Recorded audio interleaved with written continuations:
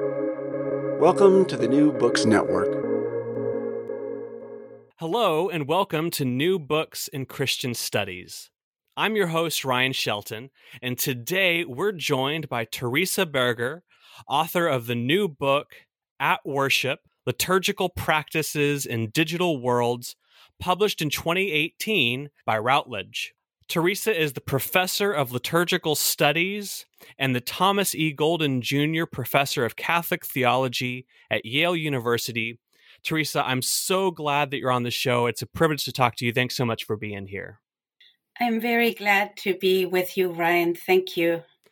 Well, I'm so excited to talk about your book, At Worship. But before we get into that, could you just tell us a little bit about yourself? Gladly. If your listeners saw me, they would realize by my gray hair that I'm not a digital native, but a digital immigrant. And I was not born with an interest in digital media studies or in the intersection between digital media and theology. So I was trained fairly conventionally in both theology and in liturgical studies. Protestant listeners might be more familiar with the term worship studies or ritual studies, but since I'm a Roman Catholic, that's my field is known as liturgical studies. I have a somewhat mixed ecclesial background. I have a doctorate both from a Catholic faculty and a doctorate in theology from a Protestant faculty, and a degree from an Anglican training college. Taught for a number of years at a Methodist divinity school in the United States in the South, and then came to Yale to teach liturgical studies here. My interests prior to the book At Worship were really not in media studies. I spent a number of years rethinking liturgical studies in light of gender theories, but I've also worked on the hymns of Charles Wesley and the 19th century Anglo-Catholic revival and a number of other things. So I have not spent my whole life or my whole career in digital media studies. That really was a new subject for me. You know, I'm sure the question that everyone is going to ask you now at this stage of coming across your book was, this came out in 2018, well before the COVID-19 pandemic. So I just have to ask, did you have some kind of prophetic knowledge that 2 years later, so many churches around the world were going to be spending upwards of a year, perhaps, worshiping in digital spaces? Did you have some kind of heads up on what was coming? I love listening to the Spirit or trying to discern what the Spirit might be saying to the churches. But what was obvious to me already in 2017 was not that COVID was coming, but that digitally mediated practices of faith, including practices of prayer and worship, were A, not going to go away, and B, were in all likelihood going to increase. Now, in a sense, that's not enough to get someone like me interested in the subject. And in fact, for a while I thought, let younger folks who are digital natives work on this and theorize this. What in the end prompted me to engage with that topic was that I realized for myself, and the story I always tell, and it's true, is that I lost a beloved print prayer book on a plane ride. And in this grieving over this and trying to rethink prayer practices, I stumbled into digitally mediated practices of prayer, in particular apps related to practices of daily prayer, so the Divine Office. And I actually found them intriguing, but also nurturing my faith. Now, at that point in time, liturgical studies, if people weighed in on digital practices, they weighed in starkly negative terms. And so at some point, I said to myself, how can this be that my field is telling me this is something terrible, and yet my own practice tells me something else?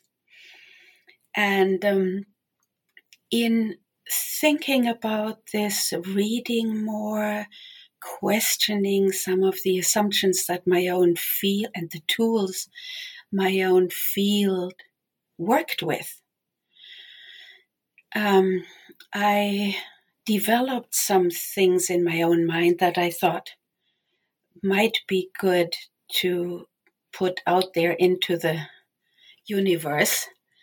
And that's how At Worship came about in the end. That's wonderful. Teresa, one of the foundational principles that you start to build on is this really important idea that is called digital dualism. So I'm thinking of the concept that I think you pull from Jurgensen? Yeah. That digital is virtual and offline is real. And so this becomes really a big part of your starting to build some conceptual categories for how we start to think about the digital online, offline, real versus virtual approaches to worship. Yes, essentially, I'm against it. Against it, theorizing the virtual realm in dualistic otherness from what constitutes real. So my argument, or it's not my argument, it's something I've drawn on from digital media theorists that I found convincing, is that all our lives nowadays, not mine certainly is. I will add in that there are billions of people around the world who to this day are not connected. So there is to the internet. So there is a digital divide.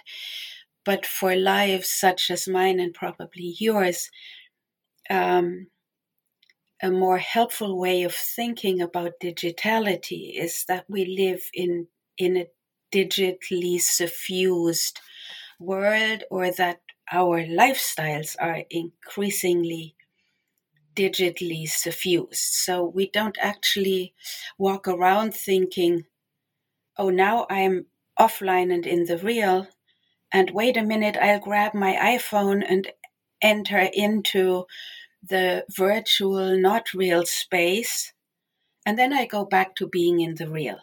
That's not how these days people live. More and more, our lives are digitally suffused in such a way that it is not even in our consciousness anymore, that we glide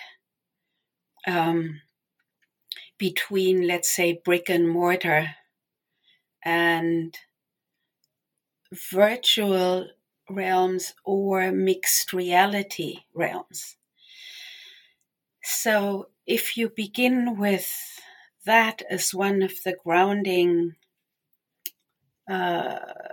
working hypotheses, what does that mean about practices of encountering the Holy One, of prayer, that similarly are moving in this digitally suffused realm?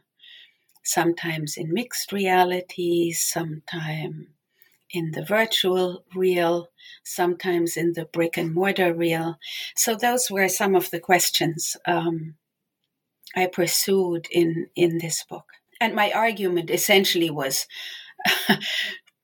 let's not hearken back to, although some people still do, this facile distinction and dismissal of the virtual built on non-virtual is real and the rest is virtual in the sense of a fantasy. Yeah, Teresa, one of the things that I was so struck by was that to treat the digital as entirely not real, it opens up precedent for all kinds of virtual vice, can lead to all kinds of bullying or even forms of lechery because the online isn't real. And in the same way, if we want to view that virtual vice is real and it's not okay to be mean or in the internet or do other devious things in your virtual life, that it requires that you open up the door towards, I guess you could say, virtual virtue or virtual formation. Do you think that there's something to that, leaving the door open on both sides as a way to kind of expose the consequences of a digital dualistic approach? So, being able to speak in terms of ethics about the digital world wasn't my primary goal. One, if that were one's interest, one could go into a similar thought process as I did for rethinking what it means to pray and worship in digitally mediated ways. But A, that wasn't where I was going in the book, and B, and I think readers will see that quickly, because of the time in which I was writing, so the book was published late in 2017, early 2018. Much of the writing happened in the 2 years before then. My field was still very resistant to having anything positive to say about digitally mediated practices. I essentially acknowledged the dangers of a digitally suffused world, but I didn't spend a whole chapter in the book on those. I named them, acknowledged them, and said, my task is a specific one as I see it, namely to create some space, some intellectual space for people to think in nuanced ways about liturgical practices of prayer that have migrated online.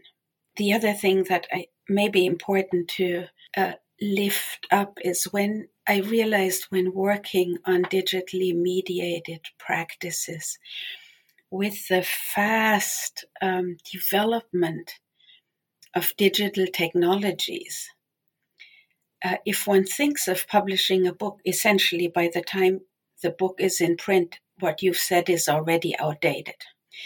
So my commitment was to write a short, kind of almost manifesto-like book that reduced the time span between my thinking and writing and what was happening in terms of digital technologies. And then, of course, I put the book aside thinking, okay, I've done my bit. I've said what I thought was important. Others can take over. I'm going to happily move on to other things. And then COVID happened. And of course, suddenly we have this surge of digitally mediated worship practices almost overnight. In a sense, I blame COVID for now having had to put any other research on hold and go back to digitally mediated practices of worship. That's right, Teresa, and I'm so glad that you had already done such such great thinking on really, a manifesto is a great word. Your book helps to just create some categories for how to have these conversations, how to start thinking through some of these issues. Well, you spend a chapter on really thinking through, before you can properly talk about liturgy, we have to talk about kind of some ecclesiology. And of course, ecclesiology is this term for gathering, but you make some really important developments to how we talk about gathering, is specifically bringing in the Holy Spirit or pneumatology into ecclesiology. So could you share a little bit about how we can start thinking about the role of gathering when maybe physical presence isn't especially possible, but then the Spirit's role in that? Yeah, that's a point where really I found digitally mediated practices of worship putting an intriguing pressure on some of the contemporary, let's say, dogmas in liturgical studies and in ecclesiology. So one of the things I hear again and again people saying is, oh, the gathered assembly is where God reveals God's self. The gathered assembly does this and the gathered assembly, you name it. Yeah. And for a Roman Catholic especially, reading back into the tradition, I thought, wow, this is really has become a sort of dogma in the last 50 years that doesn't attend enough to what is also there in our tradition. Namely, that when we gather for worship, it is not only those who are physically in a brick and mortar sanctuary, but it is also the church around the globe, the church Catholic in the sense of everywhere, universal. It is those who have gone before. And gesturing towards what I'm working on now, it's actually the whole of creation that has always worshipped long before humans came along. But that's a stark theological claim that needs more time. Back to the Spirit, in a sense, once you broaden again the notion of the gathered assembly, the Spirit's role in this gathering is heightened significantly because you cannot manufacture it by just gathering humans in one space. You, of course, then have to acknowledge also that in any ecclesiology worth its theological salt, the gathered assembly in brick and mortar churches is also radically dependent on the Spirit before we ever enter the church door. But in the sort of constant references to the gathered assembly, this, that, and the other, that often gets forgotten. That it's the Spirit who is the gatherer and not a bunch of nice humans who decided 9:55 to come together to worship at 10. So anyway, the digital mediation is simply, not simply, but is then one way of thinking gathered assembly beyond spatial site, SITE, in a brick and mortar building. And I think lots of people who have gathered under COVID-19 lockdown have experienced that now. One doesn't need to waste a whole chapter anymore saying to people, there is gathering, there is an assembly that is not locked into being in one place, one physical brick and mortar place. Yeah, Teresa, you make the point in the book, which was such a profound reflection for me as I was reading it, that there isn't an unmediated, pure past prior to the digital age that we could return to, but that really mediation has been a part of Christian worship always, whether the mediation is coming through our bodies or whether the mediation is coming through a written text, a printed text. A digital mediation is simply another form of mediation. Is that correct? Yeah, that claim took me a while to wrap my head around and agree to. I am now convinced of the truth of that. But it flies in the face, particularly of what is prized nowadays, namely this celebration of immediacy and authenticity, as if that can ever be had outside of ways of mediation that are as old as, however far you want to go back. The universe flaring forth, or Adam and Eve, and in a sense, when we look into the scriptures, we see God revealing God's self as God embracing different media that are intelligible to human beings. It may be a word that people who have hearing can hear. It may be a burning bush that people with sight can see. It may be the incarnation of the word that people could touch.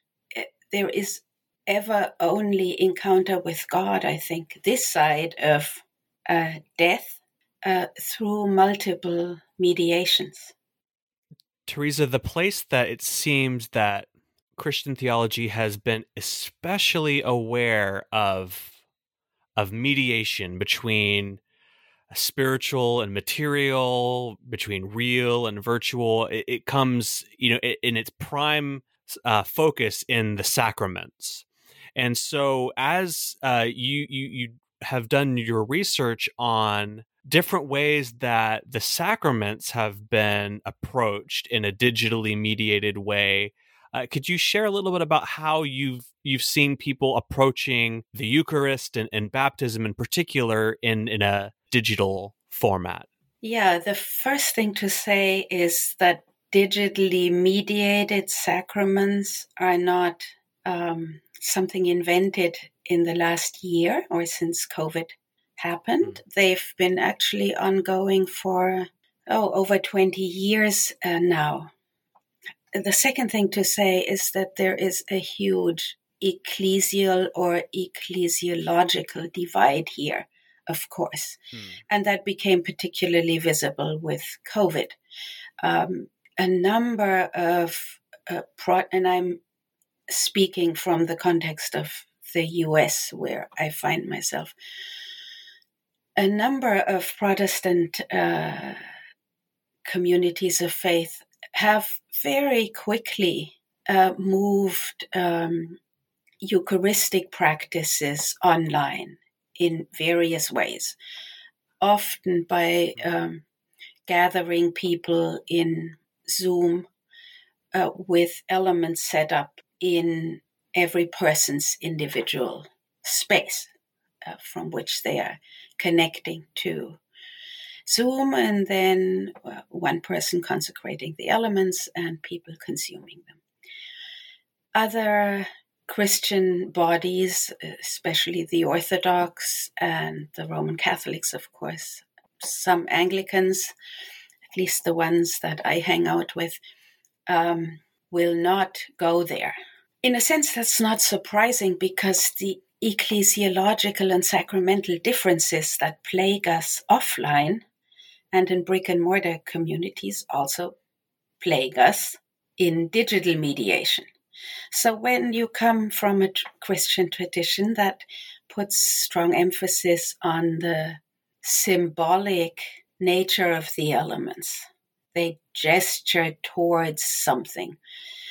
I think digital mediation is much easier to wrap your mind around than if you have a strongly material understanding of the Eucharistic elements, and a heightened attention to physicality and location when it comes to consecration and sharing of the Eucharist. So what we are seeing, I think, in throwing digital mediation into the mix of ecclesial differences, is that digital mediation simply gives us another example of different sites of basic differences in understanding of the Eucharist. Teresa, from your work on this book, you start to present a few directions forward for conversations around digital mediation, or just for the field of liturgical studies at large.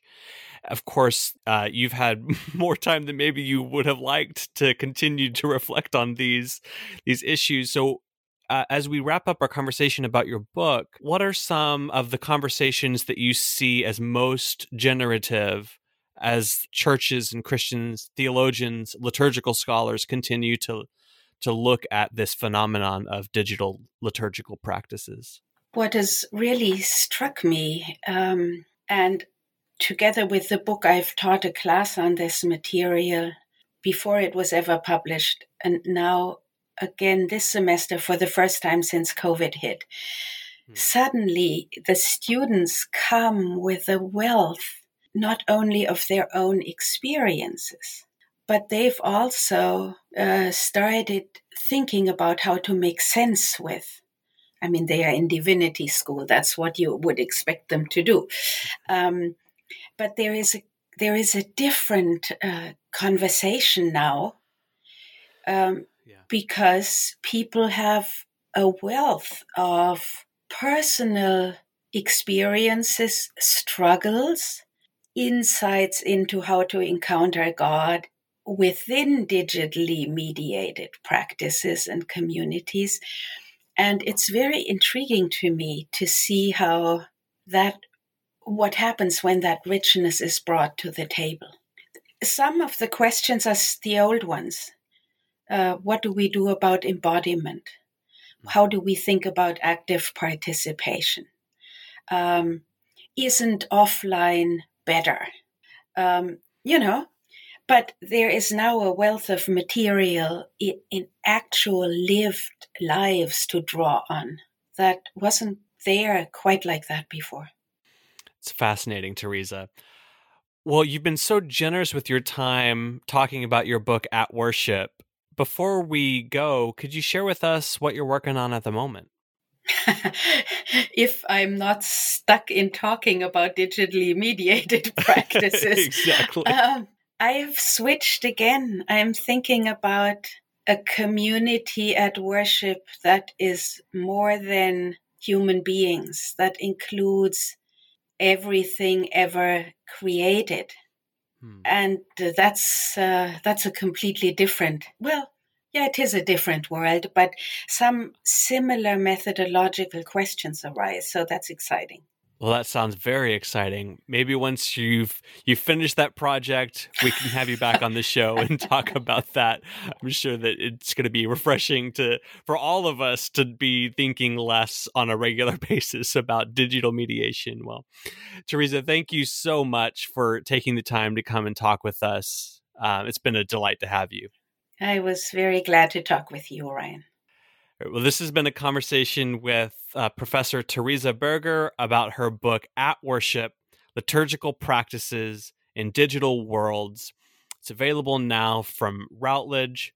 Thank you so much, Teresa, for joining us. And thanks to all the listeners for tuning into this episode of New Books in Christian Studies, brought to you digitally mediated by Apple Podcasts, Spotify, and wherever else you like to get your podcasts. If you enjoyed this episode, I invite you to share it with your friends. Of course, right now, this is a great time to be continuing the conversation about how the internet mediates our digital worship. Thank you for listening, and I hope you have a great day.